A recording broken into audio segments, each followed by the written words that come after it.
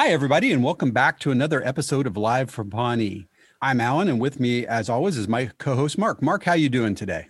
Hey, Alan. I'm doing good, man. How about you? I am doing terrific. Mark, I'm looking forward to today's episode. Today, we're doing season 2, episode 9, aka The Camel, aka many other AKAs to come. But it's an interesting episode, and I'm looking forward to breaking it down with you. It really is. Every time I'm watching one of these, it falls into one of two quick categories. Either it's an episode that I go, oh, yeah, I remember this one, or it's one that for whatever reason, I feel like I've mostly forgotten it. And this one falls into that latter category. So it's been kind of entertaining to go over it. Yeah, absolutely. I agree with you, and we'll probably both have something to say on that today. Okay, well, The Camel first aired on November 12th, 2009. It was written by Rachel Axler and directed by Millicent Shelton. Now, Rachel, we know her already, Mark. We've already talked about her, I think, once before. She did 3 episodes of Parks and Rec. This was the third of 3. Right. She did a couple other episodes from season 1, also known from The Daily Show, New Girl, and Veep. So, nice. Pretty cool. Yeah. Millicent has tons of TV directing credits, including this one episode of Parks and Rec, some 30 Rock, the reboot of the 90210 show that, I know you love so much, such a fanboy of that, Dallas, and Blackish. So a couple awesome writer directors for this episode. Awesome. So, Mark, I know that you and I talked a little bit off air, and we should probably share with our viewers at home that we're going to change things up a little bit this week. Yeah, we're going to keep it spicy. Keep it spicy. That's the theme of the day. I like it. That's right.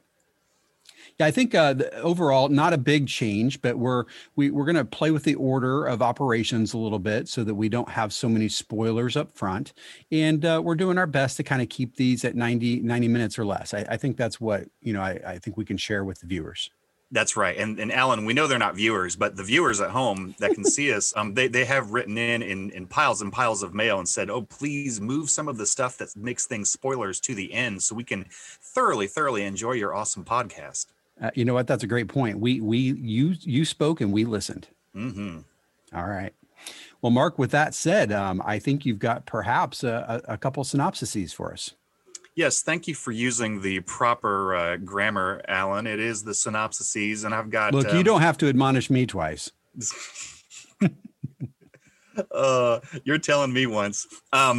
So I have it 16, 15... No, I have it broken down into 2. Yeah. And I like to title them because I think I'm funny. And so the first one, the A story, I have as entitled, May the Best Mural Win. Love it. So I'll keep this very brief. Yeah. After one of the murals in City Hall is defaced, this time with chocolate pudding, I think, the departments in City Hall compete with designs for a new mural. And Leslie and gang face adversities in the process, both from without, the sewage department, another kind of lesser nemesis apparently, and from within, disagreement amongst the ranks, etc. Whose idea is the best? Who will win? Wait and see. Excellent. That was a great breakdown of the A story, Mark. What'd you have for the B story? Well, the B story, Alan, I like to title these. This cracks me up. You can't spell awkward without RON, which I guess maybe you can, but, I think I'm funny. All right. So business is booming for Andy's shoe shine stand, and wanting to show support, Ron decides to get his shoes shined. And in the process, Andy and Ron share an uncomfortable moment. Let's put it at that, at the shoe shine stand, and are unsure of how to deal with it. And in the interest of not wanting to give spoilers, that's all I'm going to say for now. I love it. No, that's excellent. Great synopsises as always, Mark. Thank you. I think we are going to keep the AKAs at this early before the breakdown, since that still makes sense for us to do so. I think just to remind our viewers at home, Mark and I are never going to be outdone by NBC. We'll take their title and then we'll double down on it. So that's right. The official title, The Camel. Actually, I think it's one of their more creative ones, frankly. It comes from a line of dialogue, and it's apropos of the episode for sure. I would agree. It's not just like Leslie and gang do mural stuff. Well, apparently that was on the draft script.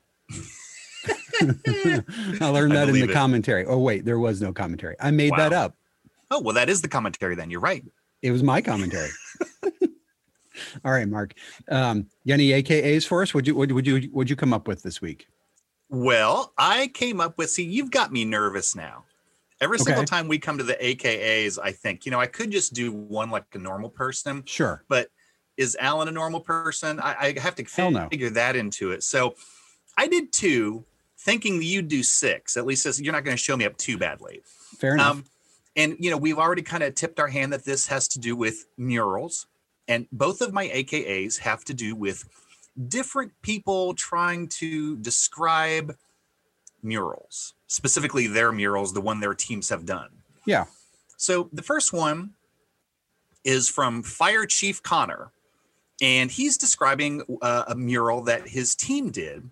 And he's describing different things on it, and it's kind of silly and ridiculous. And at one point, it just cracked me up. He points to a portion of the mural, and he says, apropos of nothing, "This, as you can see, is an attractive lady with a hamburger for a head." That's a great one. Which I got to tell you, if I ever met a lady with a hamburger for a head, I would have taken her to prom. Well, yeah. Yeah. You don't even have to go to dinner. No, you just you don't need your ear, do you? I don't know. That got dark. Anyway, so that's one of them. I mean, Mayor McCheese scarred me for life. That's all I'm saying. That will scar a young man. All right. So the second one is Leslie explaining the design of the Parks Department. Okay. And I think they're in front of the judges at one point, and they asked who someone was carrying. And she answered, "Oh, who is he carrying? Jesus, Greg Kinnear." And that just cracked me up because you're unlikely to hear that combination of words anywhere else. So it just made me laugh. Very true. So, all right. What'd you have? Well, so you had 2 officially, or is that 3, Mark? I lost count in there. It was just 2. It was 2. Okay. Fire Chief Connor and then Leslie. All right. So I did 4. So, look, I mean, proportionality, that's about right. I'm sorry. Let me do that again. What? No. Yeah, go ahead. So okay. So 2 of mine were from the A story. They're art related, and 2 of mine were actually from the B story. Oh, nice. Okay. So, and the B story ones are probably my favorite, but I'll save those for a moment. I did enjoy the A story as well. So I had 2 on the A story, and they're actually, they're technically, I think, if I look here, they're both from Tom. So, again, it's a little hard not to be a little spoilerish here, but I know we decided to try to keep this as spoiler free as possible. And yet here I go. Right. So the first one was from Tom, and we'll learn that he has a reaction to the art, he has done. And he says, "A piece of art caused me to have an emotional reaction. Is that normal?" So very nice. I like that one. And, also as part of that plot line, he gets increasingly frustrated with the art student later in the show, and just, doesn't like what he's done and simply just screams, "Shut up and do more art for me." So, which I thought was great. That, what, not only is that a great selection, I almost chose that. And thought, did you really? Oh, if I do, worlds are going to collide. I know. It's going to happen. It hasn't happened yet. It would have happened. Yep. Of course, you're not done, so I don't know. Yeah, I think one of the second T-shirt we offer here in our merch shop should be the "Shut Up and Do More Art for Me" shirt. I love it. Yeah, well, let's get Constantine on that, please. Okay. All right, my last 2 AKAs are probably my favorites, and this comes from the awkwardness. And, the first one is from Ron. He said, "Sometimes a sound is just a sound." Yes, calling Dr. Freud. Yep, definitely Freudian there for sure. And then my favorite one came from Andy, and Andy, I feel like this summarizes my philosophy on life in general. "I have no idea what I'm doing, but I know I'm doing it really, really well." That is the second of the 4 that you chose that I was just a hair's width away from choosing. And I thought, no, Alan's going to choose 4, so I'll let him have that. Not shocked. Thank you. Thank you as always, Mark, for letting me have what I want. Certainly. All right. Well, that pretty well covers up the AKAs. I think, we're going to actually get into the episode breakdown now. That's right. All right. Well, I have us starting off this episode. We haven't really talked through the cold open yet, and I think that's actually what we're going to do as part of the episode breakdown going forward, right? Yeah, that's right. I think that we're going to try and include, both the cold open and the kicker, soup to nuts, if you will, just scene by scene through the whole thing. So, yeah. All right, well, let's do it. So we'll start off with the cold open. We open with the city manager, Paul. He's addressing basically the employees of City Hall. He's explaining that one of the more offensive murals of City Hall, AKA the Spirit of Pawnee, has once again been defaced. And he's got a plan to help replace it. That's right. Well, apparently the city council decided to change the mural. I guess they're tired of it being defaced. And so to that end, they decided that the different departments would each submit a mural concept design the next day, and that the winner would be selected as the design for the replacement mural. And I think I may have mentioned this in the synopsis. Joe from the sewage department rudely makes it clear. Sewage Joe, baby. He rudely makes it clear that, the sewage department is going to win and they have the best interns, and that the parks department sucks, which is kind of interesting because, they like I said, they set him up to be kind of a minor nemesis. I mean, he's nothing compared to Pacitus or the library, of course. Correct. Right. Yeah, I love the interchange between Leslie and Joe here. She said, he's like, "Hey, Leslie, what's your design going to be? A tree?" Yeah, he's a sharp one. Yeah, he is. She's like, "Joe, you work in sewage. Your department literally specializes in crap." Whatever. Good one. That's a good one. So it's a funny cold open. I think probably the funniest thing about it is, Joe's done. He's ready to roll, and he's like, "Sewage, let's go." And they cut to, two extremely attractive young women who are apparently interns in the sewage department. Well, and not just attractive young women. I mean, I think they're scantily clad, aren't they? Yeah, they weren't wearing extra clothing. Yeah, well, nice. well said. And then all Tom's right. Like, "How does sewage department get all the good interns?" That's great. I don't know, Tom. Yeah. If only. All right. Well, from here, we've finished the cold open. We're going to kick off the regular episode post credits. And Leslie has the team gathered in the conference room, and she's pitching the idea that the Parks Department should get together and submit their own mural entry. That's right. Leslie's talking with the gang. So I guess that makes the cold open plot relevant here. It does. And I actually wrote that down and I forgot to say it. So good on you. Thanks. Yeah. Man. So, Leslie is talking with the gang about how this could be, another chance for a legacy. I guess the pit, or I'm sorry, the lot is not enough of a legacy. So she's greedy. She wants multiple. Right. And you can have two. That's right. You can have multiple legacies. So, she's trying to get the gang as pumped as possible, which, only so. I don't know that they're really into it. But she orders them all after Ron boredly backs her play.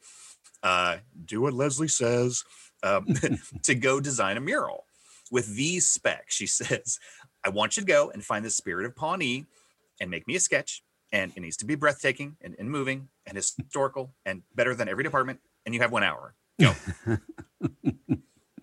Designers, make it work. Tim Gunn. Yeah. For those of you who tend to watch those kind of shows at home, I'm not one of them, but I hear it's good. All right. From here, we cut to our other storyline, and we find ourselves we're at Andy's shoe shine.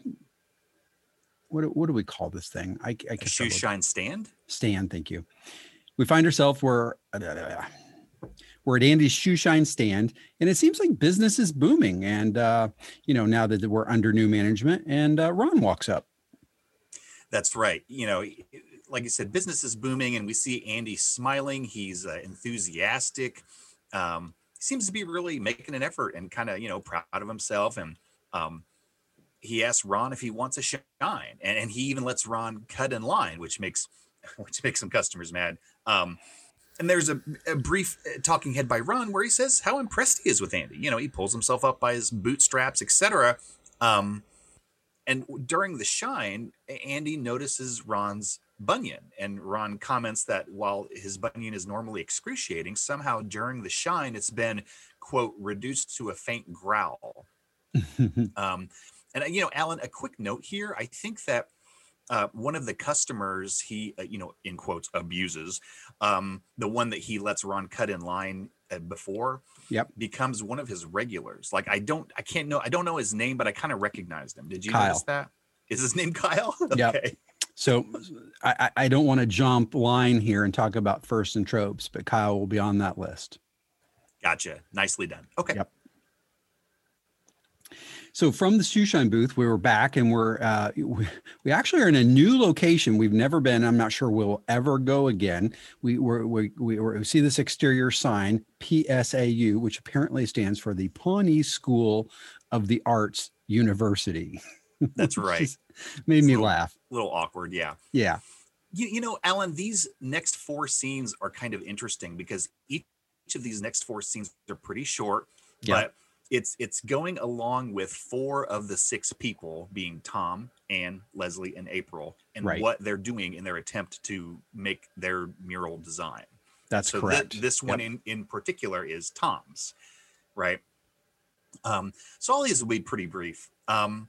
Tom goes to the PSAU, baby, and he's talking to Arnold, an abstract expressionist art student, and he throws a $20 bill at him and he says, "Give me $20 worth of art." And Tom is a little bit befuddled at the end product, which he says looks like a lizard puking up Skittles. He's like, "Whatever, I'm out $20." Like, he's clearly not happy with the end result, but whatever. I mean, I only got an hour and I only got $20, so he takes it and he leaves.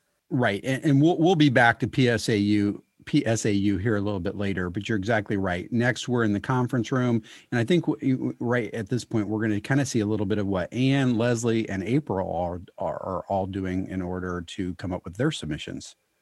That's right. So Anne's is very, very brief. She appears to be working at one of the central tables, I think maybe in the bullpen, or maybe in one of the meeting rooms, but she's kind of working in arts and crafts. Like, she's got magazines and paper and glue and scissors and that sort of thing. And, she has a brief talking head where she just says, "Well, look, I'm a terrible artist, but I'm determined to help if I can. The Parks Department has done a lot for me." But she does contemplate just giving everyone free flu shots instead, because she, like she said, she sucks as an artist, so she's not sure what she can do. Yep. And then I think, just again, these are all really brief. We jump to Leslie, and she appears to be, Alan, I think she's just walking around studying different pieces in different places, and I think she's trying to draw inspiration. Yeah, she's trying to get inspired here, and then we learn about this, ongoing mural nightmare she has. Yeah, the talking head was interesting. She starts out by saying, "Designing a mural has been my dream," which you think to yourself, okay, that's a nice, like sweet little bland thing to say. And then she's like, "No, I mean this literally. I had a dream, and then it turned into a nightmare, and the mural came alive and tried to eat me." And, it turned dark real fast, but it's kind of funny. Quick note there. Yeah. The talking head was from Leslie's office, as it often is, and she's behind her desk. And I noticed behind her, well, for the audience, it would be the right, I'm going to say behind her right shoulder, there's a shot of a pigeon. Is that a common thing? Yes. Yeah. Actually, if you notice, a lot of the bullpen scenes, and Mark's office, anything that overlooks at any point the courtyard, they almost always had actual live trained pigeons in those windows, to kind of create just some background activity and motion and to remind us that, they're all kind of surrounding this outside courtyard. Interesting. Yeah. Yeah. I think it literally may appear in every episode. We've never really talked about it as a trope, but I mean, it kind of is in a way. That's really smart. And now that you mention it, I'm sure you're right. And I think that a sign of how effective that is as cheesy as this is going to sound, is I never noticed it before. It just seems so natural, but you're right. Yeah. So from there, we have a very short, I want to say maybe 8-second scene with April. And it's mostly visual, quite frankly. It is. We see an outside shot of her, and she's standing in a dumpster. And she just says, my piece is going to capture the spirit of Pawnee. And then she starts kneeling down and getting garbage. And that's, yeah, that scene was that scene was a little longer. I think if you include the deleted scene, it's worth mentioning there was, that would have made that scene a little longer, but mostly even that she's like Leslie at this point, really. Leslie's wandering the halls looking for inspiration. Well, April went to the dumpster. So that may say something about April. That's where she gets her inspiration. There you go. All right. Well, from here, we're back at the shoe shine stand, and Andy's continuing to see good business. And Ron is like back for a second time. Yeah, he comes up and I think he got a little impatient for Andy to notice him. So he kind of like puts his foot up on the stand, just kind of kneeling right there, just kind of relaxing. It's kind of a Michael Scott move. Exactly. And, just to get Andy's attention. And he looks up and Ron mentions like, oh, shoot, I noticed a scuff on my recently beautiful shine shoes. And we get a quick flashback to Ron scuffing his shoes on purpose. Clearly, he wanted a reason, to ostensibly go back there a second time. And, Ron's trying to act nonchalant, but he was like, I guess I'll take another full polish. Can I cut in line again? and at this point, Andy's still pretty pleased. Andy beams at him and he looks at the camera. And I think this is where he has this quick talking head that was one of your 8 or so AKAs where he's like, 4. I feel right at home as a shoe shiner. I have no idea what I'm doing, but I know I'm doing it really, really well. Quote Alan Piercy. Yep. There you have it. Buy the t-shirt. So we're back in the bullpen, and the team members are each presenting kind of their suggestion for the Parks Department submission for the mural contest. That's right. Leslie has an easel up and asks each of the gang to come up and present their designs. And it seems like they all kind of have their thing. Anne goes first, and she reminds everybody that she has little artistic talent. But she shows a park scene that's apparently made up of different things cut out of a magazine. It's not real great. I think Tom summarizes it best. Like, that looks like something a death row convict would make in art therapy. And then I tried. And Anne gets a little mad, like, what do you got? And so Tom goes next, and he simply comes up there and just starts swinging from the get-go, bragging that this is some professional ass art right here. And Leslie doesn't get it, and Tom's like, well, come on, Leslie, there's some shapes here. And I don't think Tom knows what to say of it at first. No. And then strangely, he's kind of drawn into the art as he's looking at it, trying to figure out how to explain it to Leslie. And I think that's another one of your AKAs where there's a quick talking head, like, a piece of art caused me to have an emotional reaction. Is that normal? So now Tom is kind of fascinated with his own art, which is interesting. Yeah. Gives you the impression Tom might be a little vapid in his life to this point, but he's going to grow here a little bit. Yeah. Yeah. Next comes Donna. Oh, and I love this one. Apparently Donna has done a take on Leonardo da Vinci's The Last Supper. Well, sure. But with Indiana celebrities. So, for example, there's so many. There's so many surrounding the table. Let me just list them off. John Mellencamp, Larry Bird, Michael Jackson, David Letterman, Vivica A. Fox, Jesus Greg Kinnear. I love it. She goes, this is where it gets a little dicey. Yeah. So she named the big ones, and then she's like, okay, so I had trouble filling out the rest of the places around that there table there. Yeah. So she used a NASCAR. Of course. Her friend Becky. Ron Swanson. There's a big Ron Swanson, head just interspersed there among David Letterman stuff. Very funny. Then Jerry comes up, and Jerry shows them a beautiful, skillfully made pointillism mural design. I know. And the overall picture, the overall thing is like a picture of City Hall, and it's comprised of tiny little photos of the Pawnee citizens. It's really well done. It's beautiful. Yeah. But unfortunate for Jerry, as he's presenting it, instead of calling it his mural, he calls it his murinal, sending the gang into hysterics. And then they tease him mercilessly, and ultimately he's done at that point. Yeah. And they ultimately end up dismissing what was undoubtedly the best candidate of all. Hashtag PBJ. PBJ. Yep. Tom goes, Jerry, go to the doctor. You might have a urinary tract infection. or I think April said, "Hey Jerry, why don't you take me to the bathroom so someone can murinate all over it?" So speaking of April, hers is next. Yes, and that's right. she calls hers a multimedia project, which I guess is code for garbage. So Hey, be careful there. I was a multimedia artist at one point. Oh, sorry. Anyway, so the awesome multimedia project, which is not hardly garbage, but really is, it's comprised of a bunch of rats, not live rats, just made from garbage, right, good of course. ones. Garbage rats.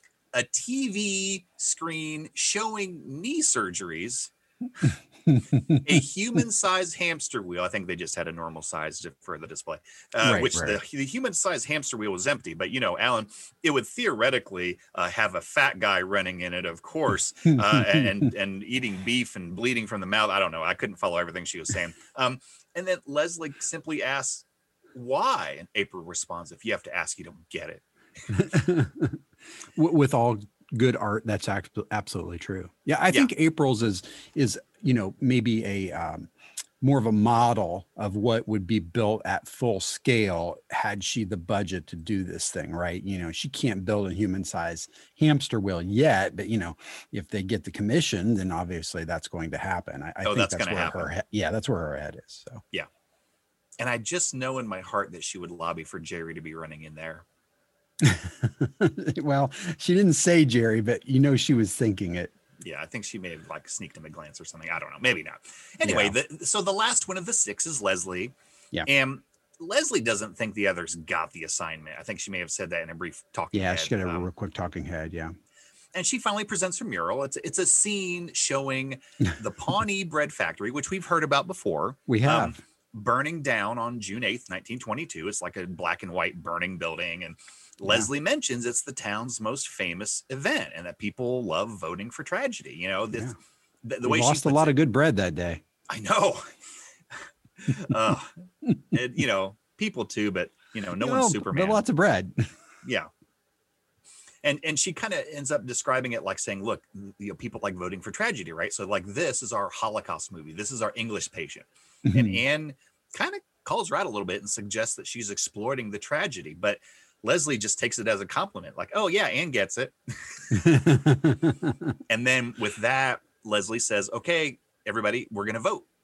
And so I guess they tried to do some sort of secret ballot, and then we'll see. Then we find out it results in, unsurprisingly, a 6-way tie. Oh, weird. Yeah, everyone voted for themselves.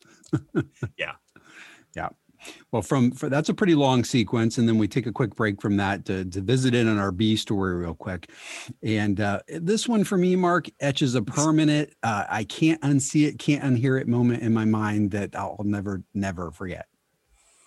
I completely agree. There are a handful of scenes from Parks and Rec as a series that without fail, every single time, it doesn't matter what my state of mind is, what I'm doing, every single time I will see it, I will bust up in giggles. Yep. So I'm going to try really hard to get through this. All right. We'll see how I do. So Andy's shining Ron's shoes again. And the third time. Andy glances at the camera and whispers, "Third time today." And eyes closed. Ron is clearly enjoying the shoe shine, but then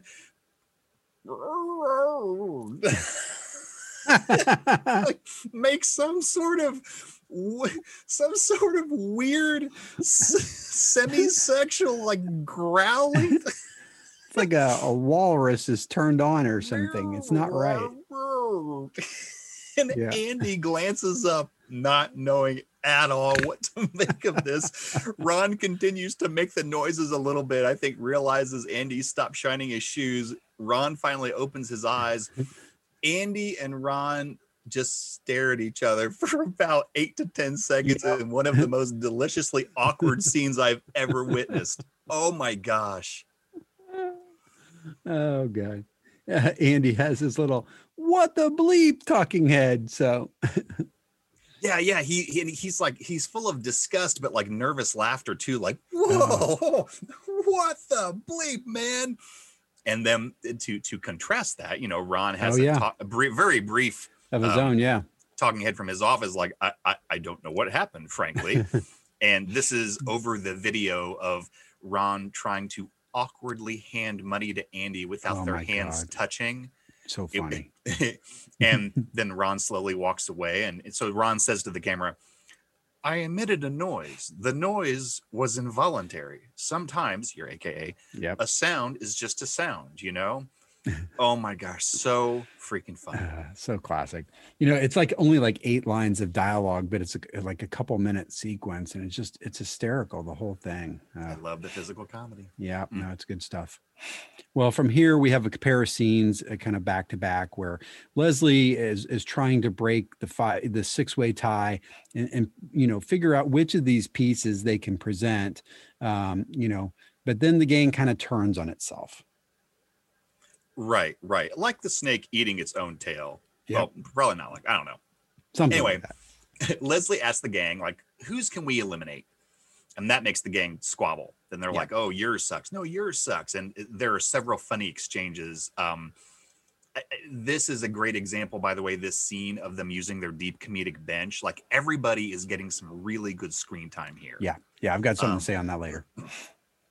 And so finally, Leslie decides, look, we're going to make a new design, taking the best parts of each one. How could this possibly be a loser?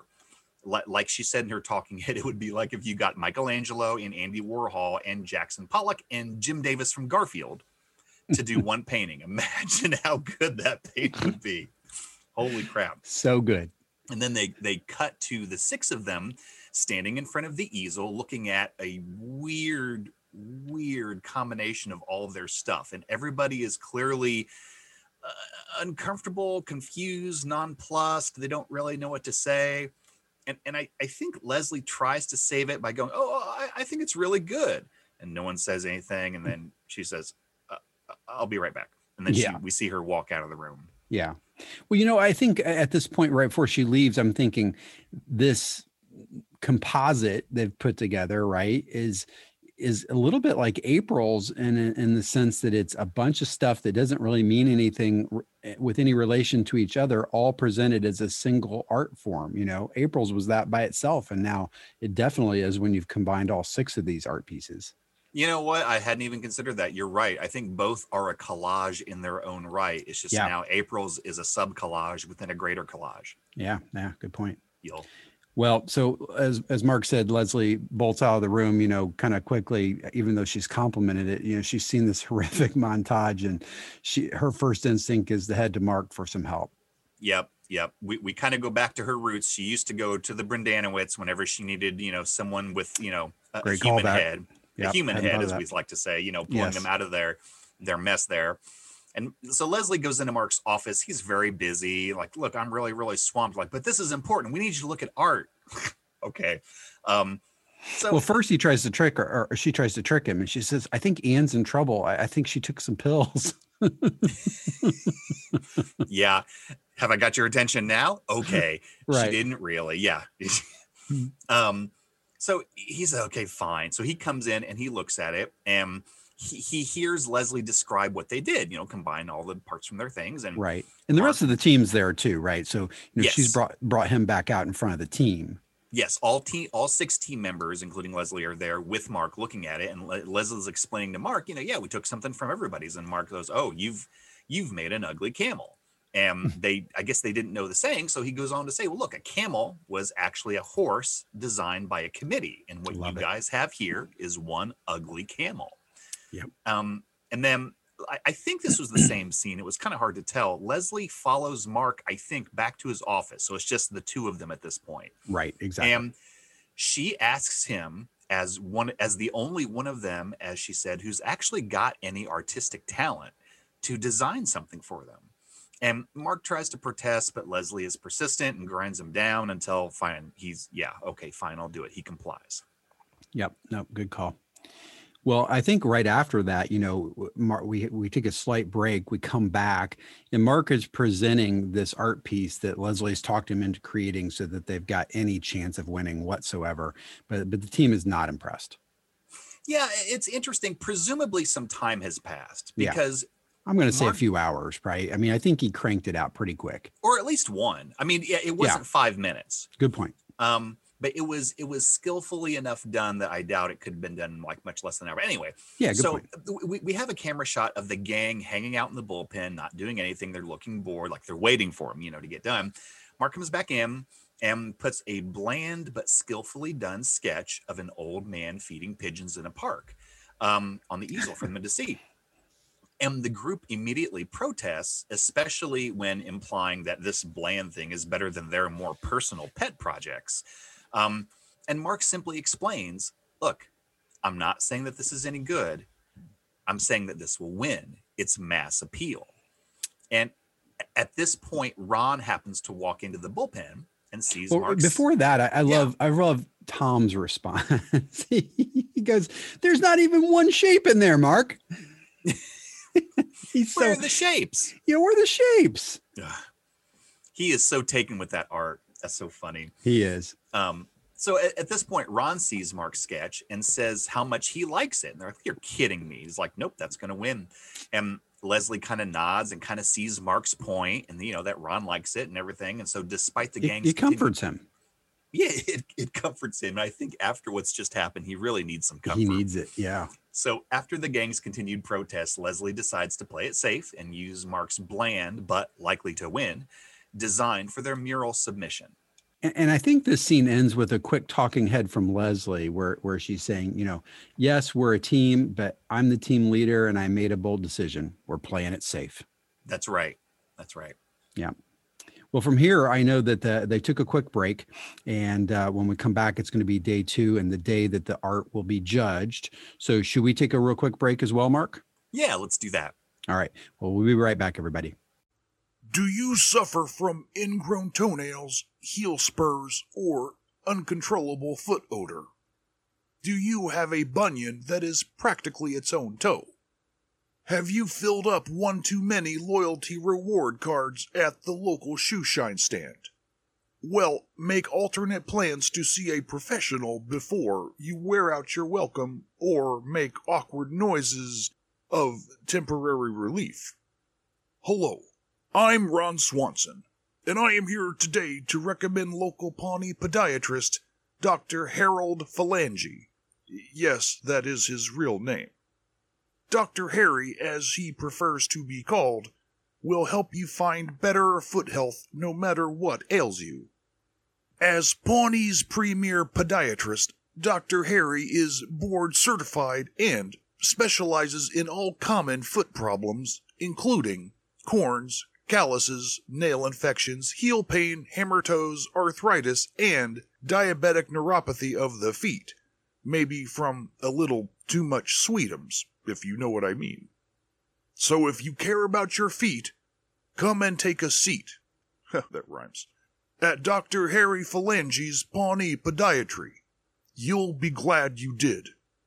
Tell them Ron sent you, and receive a free tube of Harry's heel balm to help soothe those dry and cracked heels before they turn into cloven hooves like my ex-wife Tammy's.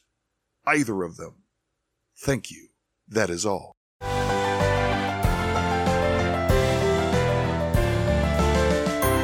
All right, everybody, we're back. Well, when we come back, it's the next day, and we're in some sort of like little waiting room outside of, I believe, the city manager's conference room. And it appears that some of the teams have just begun presenting their submissions. Yeah, Alan, that's a good point. I wasn't sure officially what room that was. I just noted it as the judge's room. So there's like a little, let's call it a lobby. I don't know. That's like, I feel like a lobby, and it feels like maybe it's the city manager's personal conference room. That very well could be. Yeah. Right. And so we see departments or representatives for different departments going in, getting their stuff judged. And Leslie is there with Mark. We see them seated in the lobby. Presumably their presentation is upcoming very shortly. And we see Sewage Joe, which I can't call him anything else but that now. Yep. We see Sewage Joe walk out of the room, the judge's room, and he arrogantly brags, that theirs is going to win. And once he leaves, Leslie voices some concern to Mark about, the sewage there, their thing is pretty good. And Mark assures her they it will not win. They went too over patriotic. It's a classic mistake. Yeah, it's almost like it did feel very classic. It felt almost like a post World War II or World War II era kind of poster. It's got the plumber on there. It looked like he's doing something with the sewage pipe, and there's an eagle and lots of stars and stripes. Oh, see, I thought that was a telescope and stuff. I interpreted that completely different. But it was I like that eagle there. Anyway, so it was very well done. But as Mark points out, even doing something like being patriotic, you're taking a stance. And quote, there is always someone who will oppose a stance. Us, an old man feeding a pigeon, no stance, absolutely no point of view whatsoever. Good point.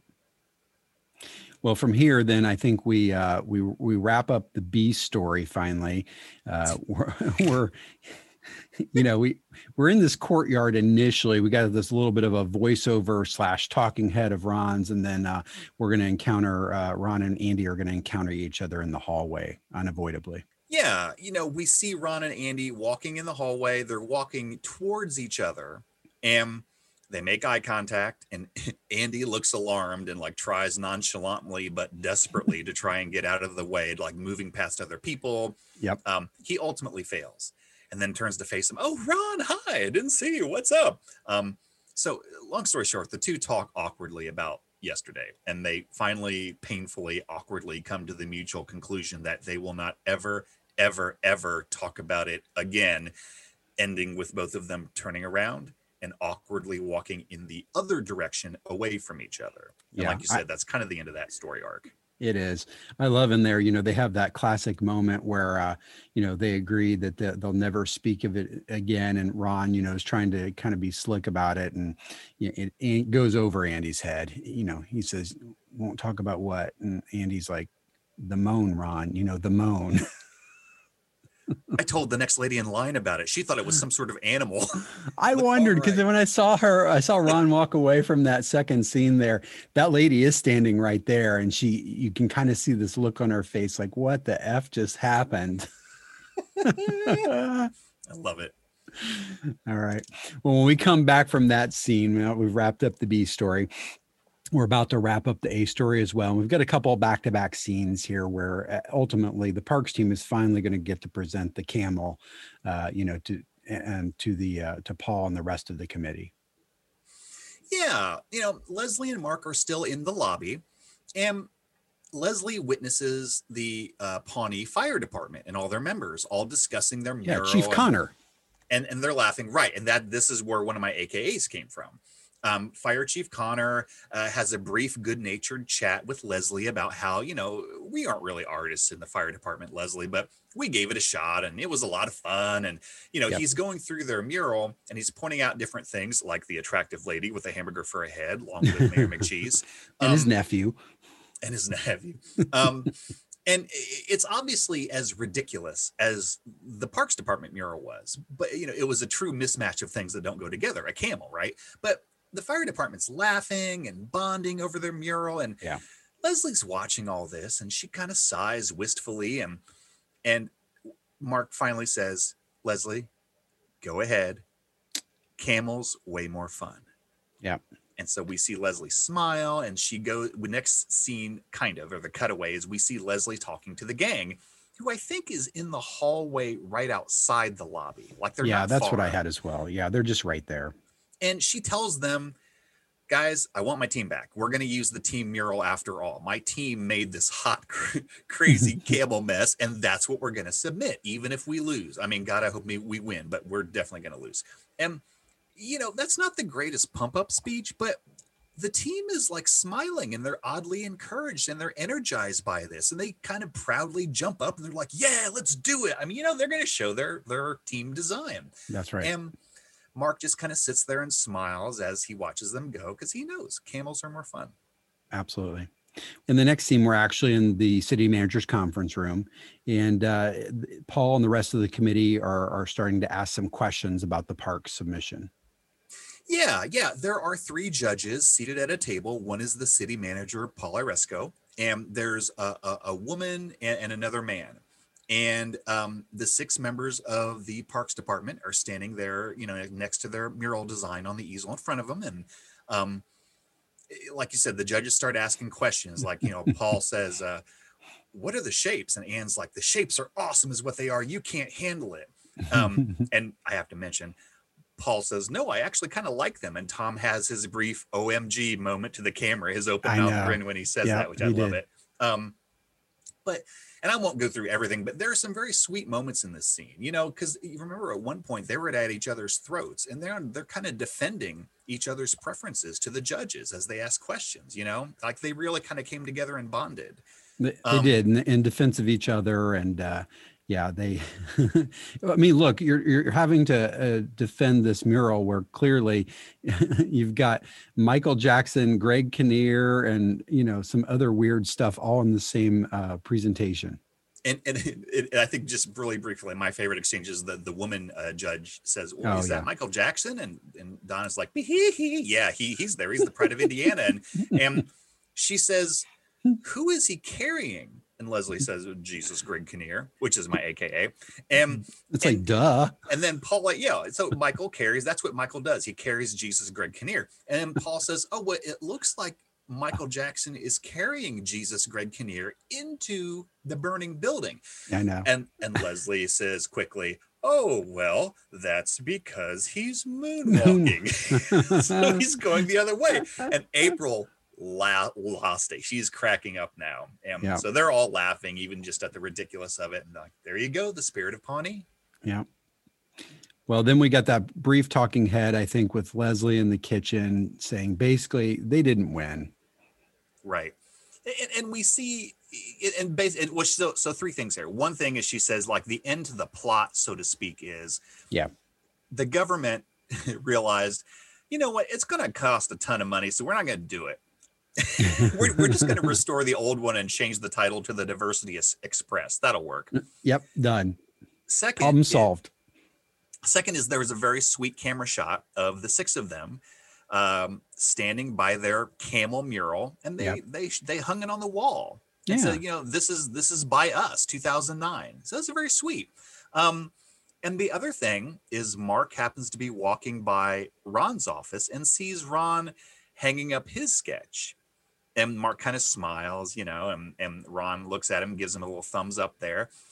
And Alan, I was wondering, I know last week we had the breakfast food thing go up in Ron's office, and we know that stays up for the rest of the series. I can't recall if this does. I don't know. I know that there are some other accoutrement in Ron's office that, does kind of is clearly there for the long haul. The piece from World War II, kind of the beach implement there to break up ships and stuff like that.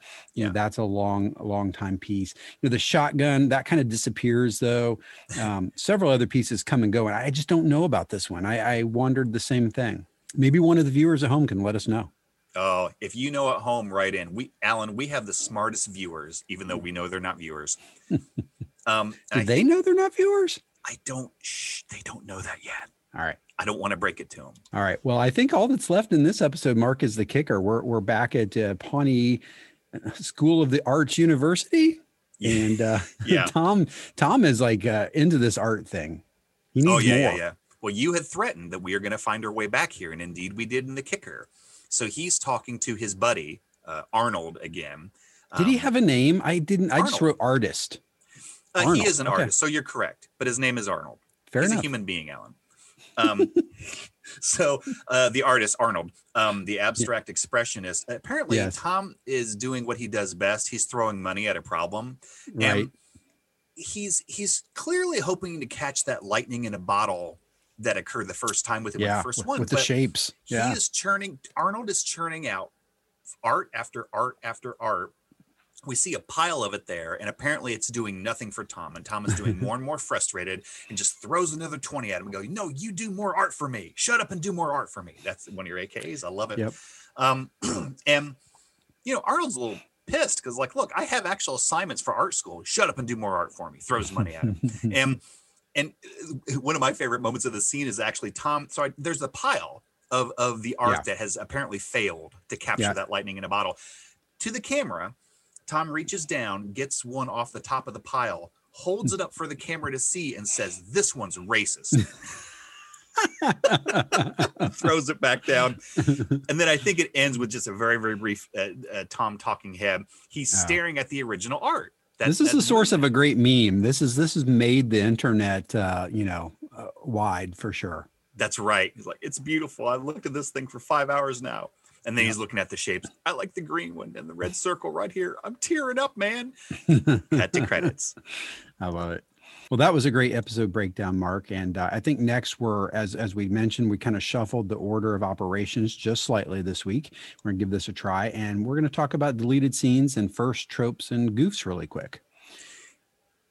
Yeah, we found out before that sometimes when we would talk about deleted scenes, it sometimes contains plot relevant facts that we haven't really explored yet. So we wanted to kind of move it here. It seemed like this was a little light. I mean, on average, I've seen them be like 8, 10, 12 minutes. This was like 2:44. Yeah, super short. 6 scenes, I think I counted. So not a lot. And then you can almost argue it's 4 scenes, but because 2 of them were functional talking heads. I was going to say, I actually counted 4, but I think that's why. Yep.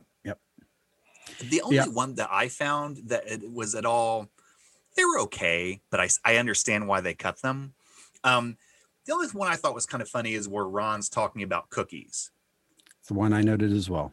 And so basically, you keep me honest here, but the crux of it is, this is when Ron comes in and says, how soothing Mark's sketch is to him. Yeah, he's kind of defensive about it, actually. Yes, exactly. And he he goes in there and he says, this is really soothing to me. And they're like, wait, are you?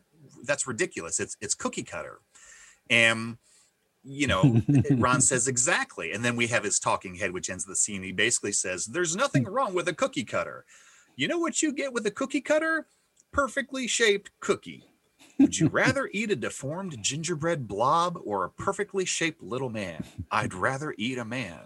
And then there's an awkward pause. A cookie man. And then an awkward pause. You understand I'm talking about cookies, right? Well, you said this week you could not spell awkward without RON, and you were right. That's right. You certainly can't. The only other one that stood out to me, Mark, and you're right, most of these, I see why they got cut. I just thought it was kind of an inventive little prank that Tom played on Leslie.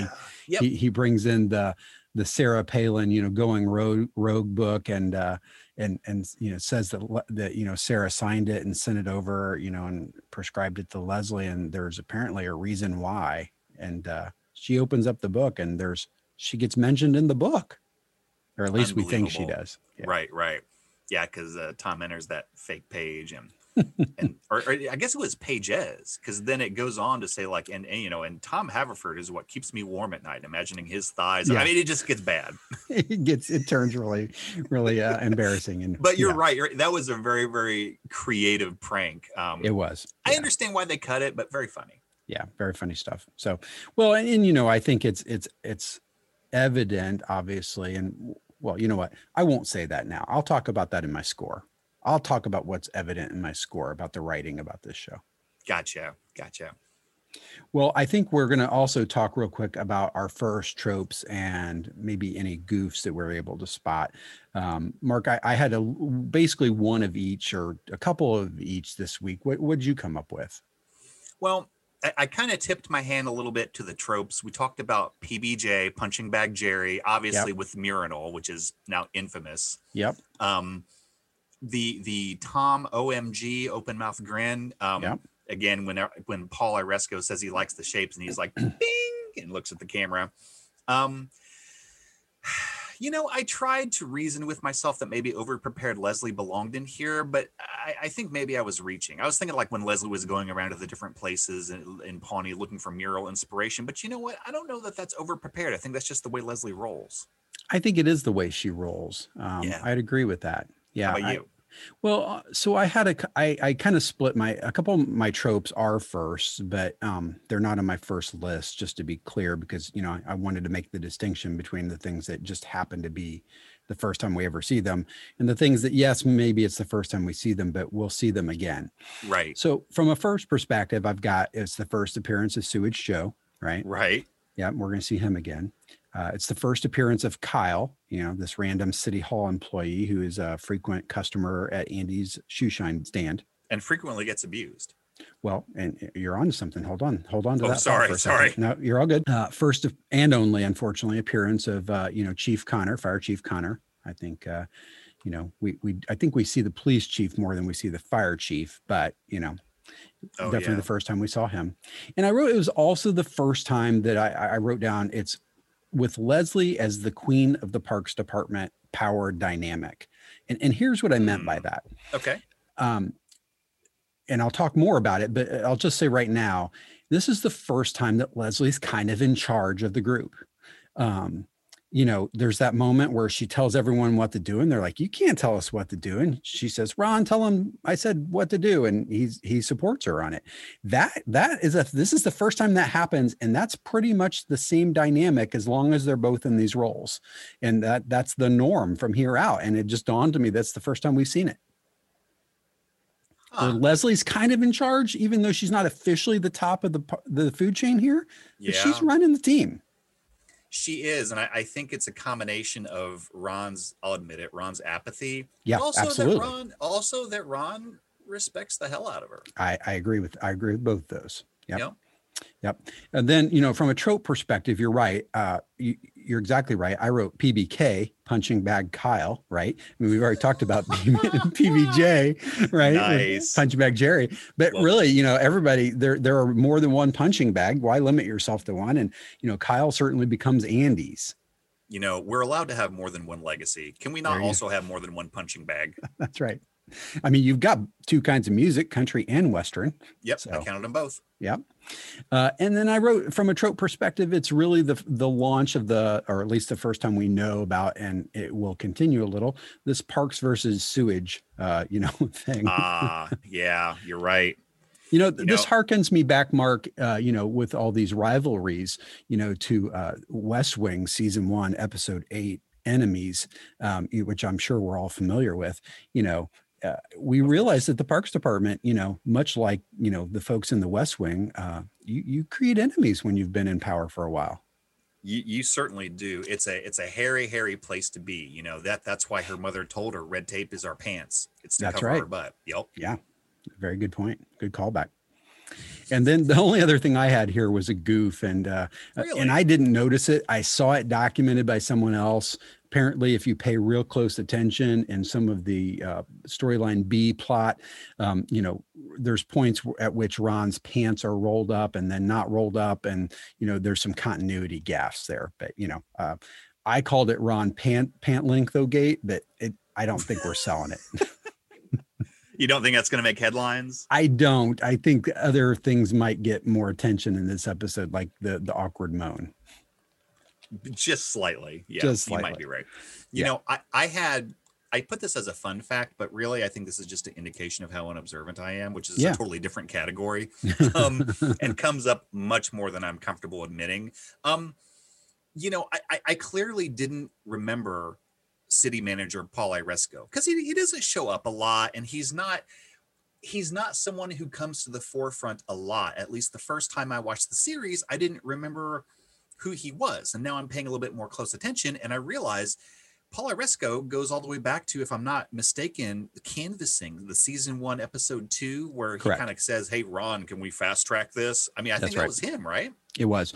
I think at that point we noted, all the guest stars, which I forgot to do today, and I'll do it real quick just to make up for it. But that character I think appears maybe 3 or 4 times. It's this may be the last. I'm not positive, because again, now that we've got this Ron Leslie dynamic thing, I think what you're going to see functionally happen is Leslie's in charge of the department, but Ron's in charge of Leslie, and then Paul just kind of disappears. We don't feel like Ron's got this kind of overreaching, or even at all any kind of superior, or watching what he does from here out. At least I don't remember it. I may be wrong. Well, you know what? You might be right, actually, now that I'm thinking about it. I think that he at least has one more mention, because, that could be. He isn't always city manager. Someone else comes along and is city manager, and we're told why, but I don't know if it's with him on the scene. No, good point. Very good point. And we'll hit that episode later, but you're exactly right. Just to make sure we tick all of our boxes off today, Yep. from the guest star's perspective, obviously, the actor who played Paul Aresco was back, but we had Kirk Fox, as Joe, head of the sewage department. It's kind of his first gig as a guest star. Sewage Joe. Yep. Sewage Joe. And then, the fire chief Connor, played by Barry Sigismondi. I'm going to go with that. Yeah, absolutely. And then Andy Forrest is Kyle. So there you go. PBK. That's so PBK. Good. I like that. Yeah, I like that as well. Mark, I think we're at that point where we're going to take a real quick break. And when we come back, we will talk about character development and we'll score the episode. All right. Sounds good, man. All right. We'll be back, everybody. Hello. This is Ron Swanson. I am here to talk to you today about the PSAU, otherwise known as Pawnee School of the Arts University. I prefer to call it PSAW, mostly because it gives me a chuckle. Speaking of chuckles, I do not typically tend to support the arts. It is not in my nature to become excited at something that looks like the sick aftermath from a lizard on a Skittles bender. However, today I will make an exception. I do this in honor of my employee, Tom Haverford. You see, I recently saw that young man so emotionally affected by mere shapes in a simple abstract painting that he actually emitted liquid from his eyeball sockets. And, like me, Tom is rarely moved by art, nor does he usually respond to shapes found outside the confines of the glitter factory. Therefore, in his honor, I shall grit my teeth and stoically muddle through this as only a Swanson can. The PSAU, or PSAW, is a place where students do the arts. What are the arts, you ask? I honestly do not know about art, but I do know about canvas, which, in sheet form, is the most versatile object known to man. It can be used to make tents, backpacks, shoes, stretchers, sails, tarpaulins, and, I suppose, in the most dire of circumstances, it can be a surface on which one can make art. So, in conclusion, canvas is good, and therefore, art is at least as good as the canvas on which it exists. So if you have a hankering for the arts, then perhaps it would make sense for you to visit a school for that very thing. And, in that case, why not make it the Pawnee School of the Arts University? Tell them Ron's, or better yet, tell them Tom sent you. Thank you. That is all.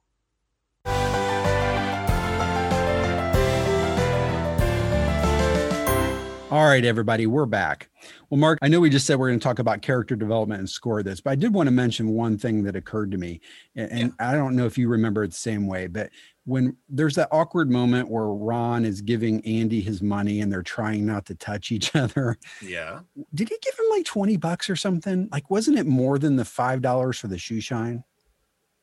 Oh my gosh. I don't know. I mean, it felt like hush money to me. Like, let's never speak of this again, son. That is so funny. I mean, first of all, if you're right, good catch, because I clearly didn't notice that. Viewers at home, check out this scene and tell if Alan's right. Yeah, I'm going to go back and look at it too. We'll weigh in next week, but I'm pretty sure. Nicely done. Yeah. All right. Well, let's talk real quick then about character development. I know that, we try to kind of look at, yes, it's a comedy, but we're very interested. And I think if you've been listening to the show or you've seen this about us by now, that we like to really kind of track, what's happening with these people and their, these fake people in their character lives. We've talked about Andy's journey to this point and Tom's, and they've both, and Mark, really the three of them, I think especially, have all kind of been topics of conversation because they started in places we didn't love them. Right. And they've all three really kind of come into their own and kind of settled into the characters that we like and that will be here for as long as their characters are around, which, spoiler alert, maybe not so long for Mark. What are you saying? I know. No, you're right. Yeah. Well, Alan, if you don't mind, I'll kind of launch into what I had for this. Yeah. So first of all, I like to think about it in terms of what pairings the episode supports. Like for example, the subplot was clearly about Ron and Andy.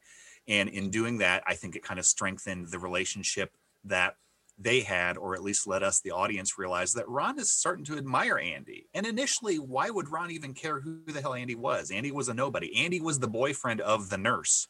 Yeah. Who he claims to not even remember her name. That's a good point. So he's starting to like really admire him, And as far as Andy, it's really nice to see him take pride in his work and also to be happy and productive. Alan, I like this Andy, I do too. And I hope it's shades of things to come. I know it is, in fact. Yeah. For Andy, I noted, his career is taking off, and it's kind of, and we talked about this last week, but he's really kind of becoming one of the gang, and we see that here, and they're going to double down on it in the next episode. But I mean, this is really kind of really cementing his place in the, his reason for being in every episode. That's right. Well said. Yeah. And also some really nice heart moments, some nice, character relationship moments between Ron and Andy, I think. I mean, despite the awkwardness. Despite the awkwardness, yes. Not to mention one of the funniest freaking scenes in the entire series. Oh my gosh. Yeah, no, good point. Now, the other thing is the main plot, if you will. They did something that I really, really, really like. What was they made extreme good use of their deep comedic bench. Yep. I mean, like instead of saying that the main plot was a Leslie and Anne story or the main plot was a Leslie and Mark story. Nope. It's all seven. And all seven had really pretty good screen time, Mark, I had Constantine actually go and measure this. Oh, really? Nice. Not screen time per se, but which was difficult to do. And Constantine's still getting his calculator out. But we did count number of lines for each of the characters. And you're right. I mean, on balance, if you throw out our two anomalies, which are Leslie on the high end at 183 and Jerry at the low end, who somehow only had 7 lines, he had a much bigger impact on the episode, I think, than 7 lines. Yes. But, still kind of at the low end. Mostly visual.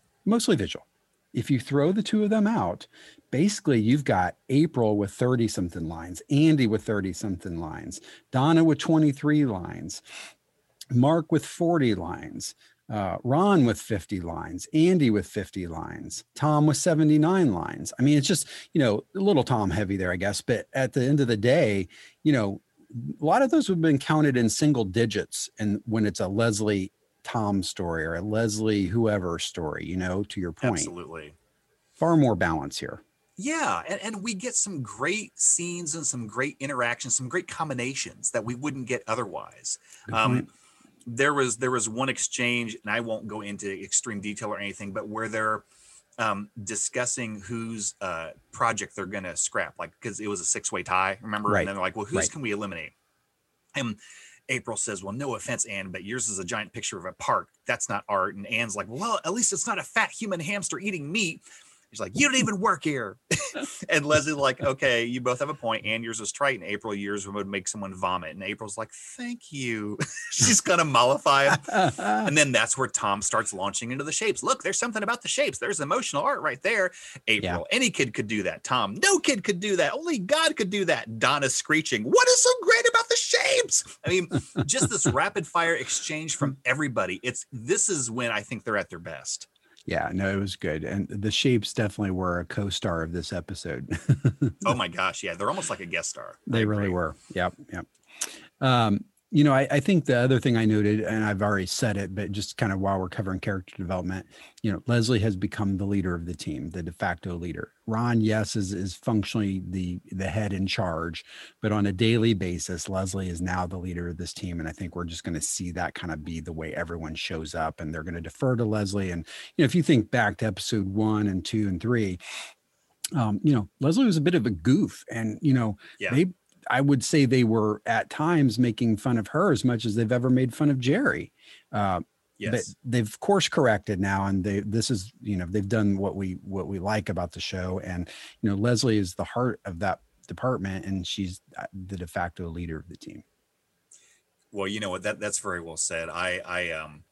I wrote something very similar, but a little different. I said, in my opinion, Leslie walks a great line here between a team boss and a team leader. Oh, You know, okay. she has several funny lines as always, but she takes a little bit of a backseat, not a Wow. lot, because to the rest of the cast, and to very effective results. And I think that she had some great, heart moments again between her and the gang in general. I think Yep. they all have a lot of pride, and I think you're right. I think they are following her because in their own right they respect her.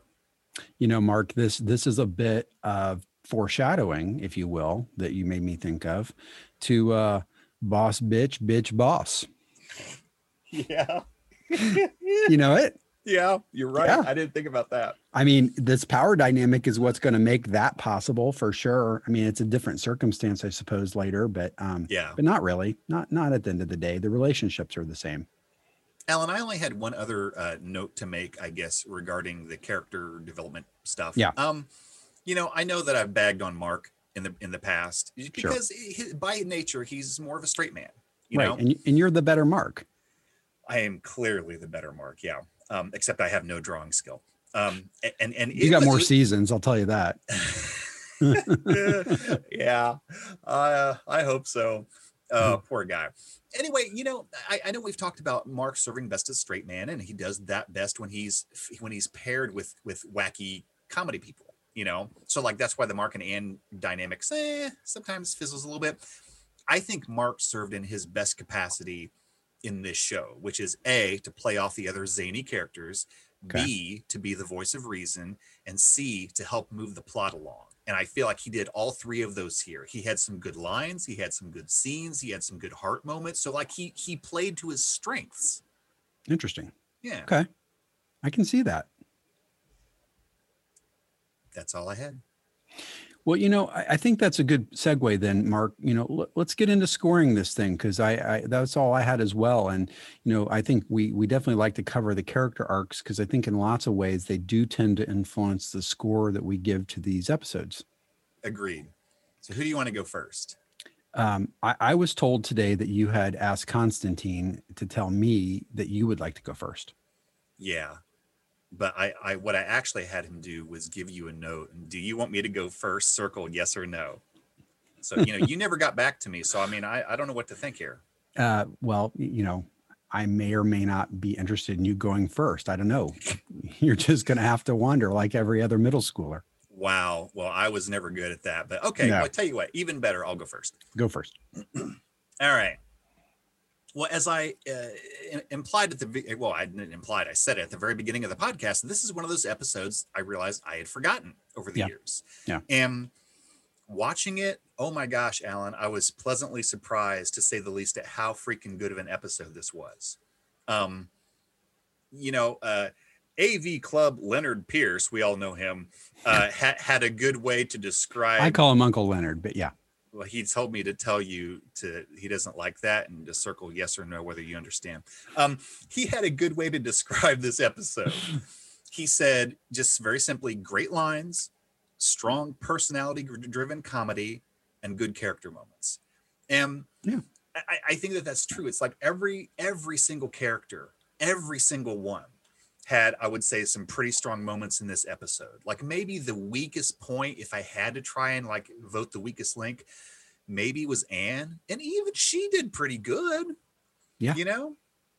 Well, and we've said this before, she's frequently the weakest link, I suppose, in terms of, she's the supportive friend, she's the moral compass, right? She's the sidekick, she's not Leslie, right? Exactly. And yet, like, if I look at the number of lines she got, it was near the top. I mean, it was like the fourth most. She got more than April. She got more than Donna. Right. Yeah. More than Jerry. Yeah, so she's not Leslie, but she's a good Leslie counterpoint. Yeah. Good point. There was so much in this that was just really, really funny, including one of the funniest scenes ever. I know I keep saying that, but oh my gosh. I mean, if there's anyone listening to this who doesn't know what I'm referring to, please, please, please go watch this scene. And I dare you not to laugh out loud. Agreed. But in addition, I like to talk about my two yardsticks, right? There's the funny and then there's the heart. And there were a lot of personal connections, and there was Isn't that the name of a band? The Funny and the Heart? Oh No. my gosh. That's the Head and the Heart. Never mind. There is Sorry. a lawsuit about that. I can't talk about that. But what we've said in the past, I think, is that when you have this much heart and this much history in the universe, it just becomes fun to watch. Like, regardless of whether there's ha-ha moments and funny one-liners all the time, it's just fun being there. It's fun to see these people interact. And I think this had this maybe more strongly than any episode to date, or at least as strong. Okay. And it was also tremendously funny and well written. I know we already said this, but it bears repeating again. We've talked about how good this show's comedic bench is, and it's a shame when some of the ensemble doesn't get to shine. And that happened here freaking big time. Like this was outstanding. So in closing, Alan, I was stunned at how good of an episode this was, especially for one that I sort of forgot. Yeah. So, all right, score time. All right, here we go. Base score. I'm squaring myself here. I don't know what you're talking about. Base. Oh, you know what? That's a good idea. I am going to do base score from now on. So Alan, my base score is I'm going to give this one a base score of 4.5. This is my highest one. I think it tied with last week's. You had 4.5 last week as well. Yep. I got some bonus points. Okay. So first, I'm going to give a point to a great plot with Leslie, Donna, Jerry, and April, and Tom, and Mark all kind of doing their thing and working together. That's fantastic. The plot was good, but I also want to give another bonus point just for a fantastic job using their deep comedic bench. Maybe the best they've done to date, in my opinion. Yep. I'm going to make this very quick. 1 point for Ron making the noise. It's so freaking funny. I almost can't stand it how funny this is. Yeah. And cringy isn't always funny, but in this case it was. Yeah. And I'm going to give another point for the Andy Ron subplot. I thought that in its own way, it was as good as the plot with the rest of the cast members in its own way. It was very compact and funny in its own way. And like I said, had one of the funniest scenes.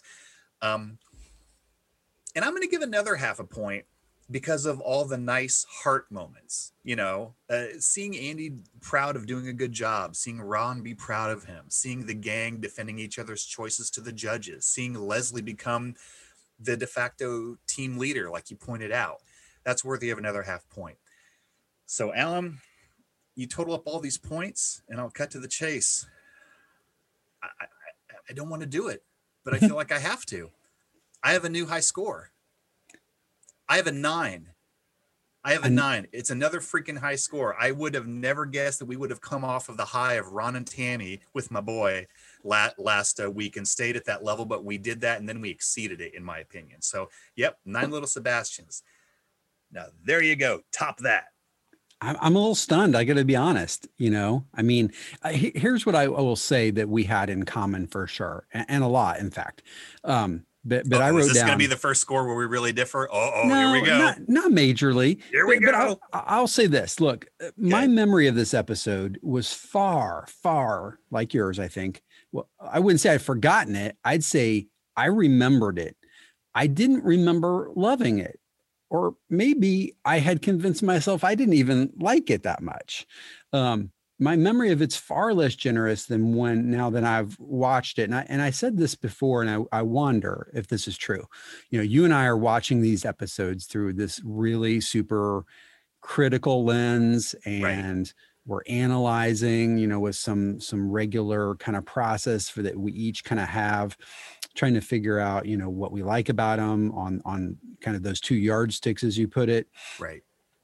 Looking for kind of the overall, growth of the characters and the show itself, frankly, from all the way from season 1 to season 7. And I know early on we were both felt like we were kind of holding back some points because we were kind of waiting for the perfect episode or whatever. And I think we both kind of thrown that out now, which is good. And I had just really forgotten how good this episode is. Right. I would say that should get the highest marks for best use of ensemble to date for sure.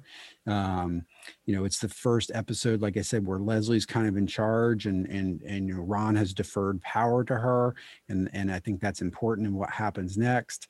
The B story is kind of short, if you will, but majorly impactful because of how funny it is. And sometimes B stories feel like they're byproducts of the A story. You know what I mean by that? Yes. I don't know that this one did necessarily. It just felt like another story, but it didn't feel in conflict or, and it didn't necessarily balance things out. It just, Ron wasn't going to be part of this mural thing. He didn't care about that. His version of art is, bacon and eggs on his wall, right? Although he did like Mark's sketch. He did like Mark's sketch. That's a great point. But, it's motel art. So yes, self-admittedly. But, I really did like this episode. I was surprised at how good it is and how well written it is. I mean, generally, some of the things that occurred to me as I was kind of doing my breakdown were just how tight and good the writing and the comedy execution are on this show, to the degree that you really, I think that's one of the reasons I undersold it in my memory, right? They're just, those things don't stand out because they're so good at them that they've almost become too subtle and you forget that they're there.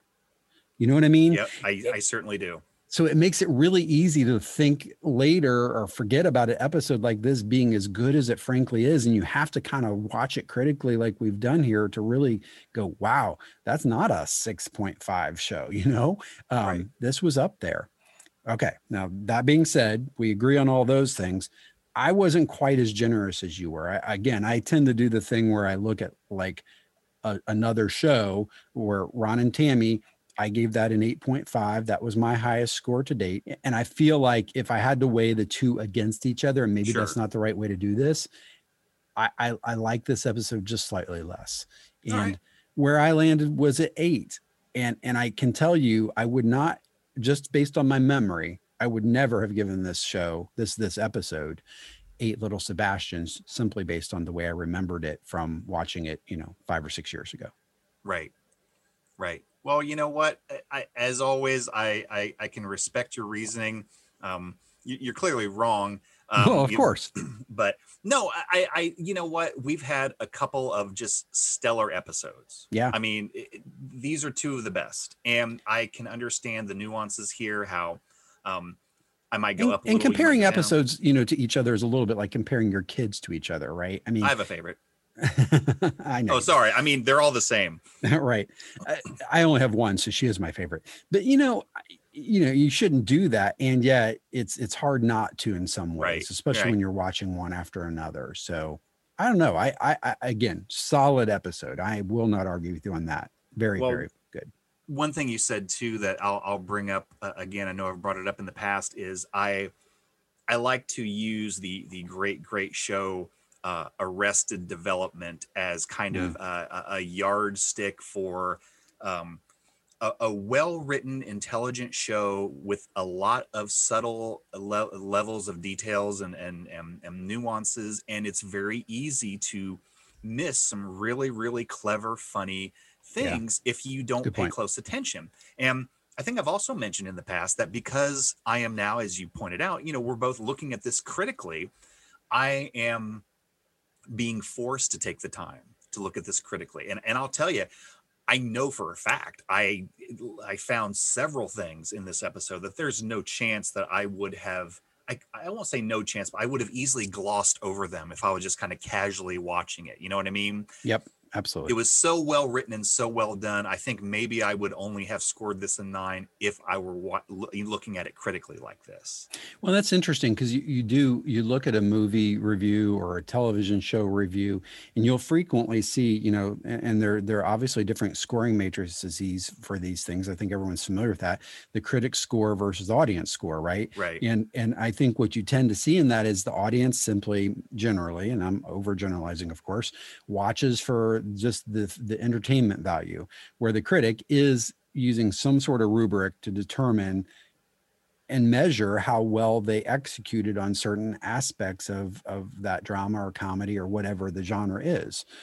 And because we're doing that, we're giving extra emphasis and consideration to things that you might not if you were just watching this show casually. And, you know, you might go, hey, that was pretty funny, but it wasn't one of their best, right? And I think I saw a lot of that type of commentary out there from people who talked about this, you know, as viewers of the show, not necessarily our podcast, but if you look at the critic reviews of this in retro, they are more generous, a lot like our scores are here as well. So I think we're, you know, I think we got this one.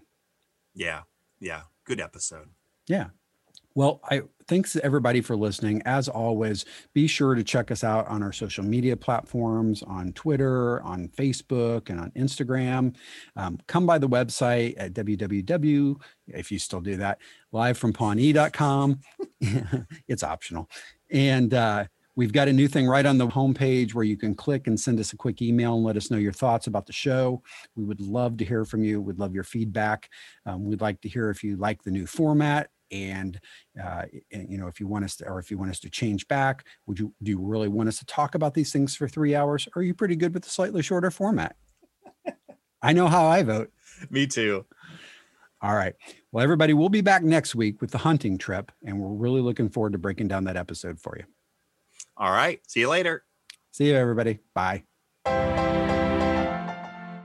Live from Pawnee is a copyrighted production of the creators. Copyright 2020. All rights reserved. Original music was created and performed by Aaron Emerson of Emerson Studios. Clips are used under fair use doctrine for the purpose of commentary and parody. Please see our website at livefrompawnee.com for more details or to contact us.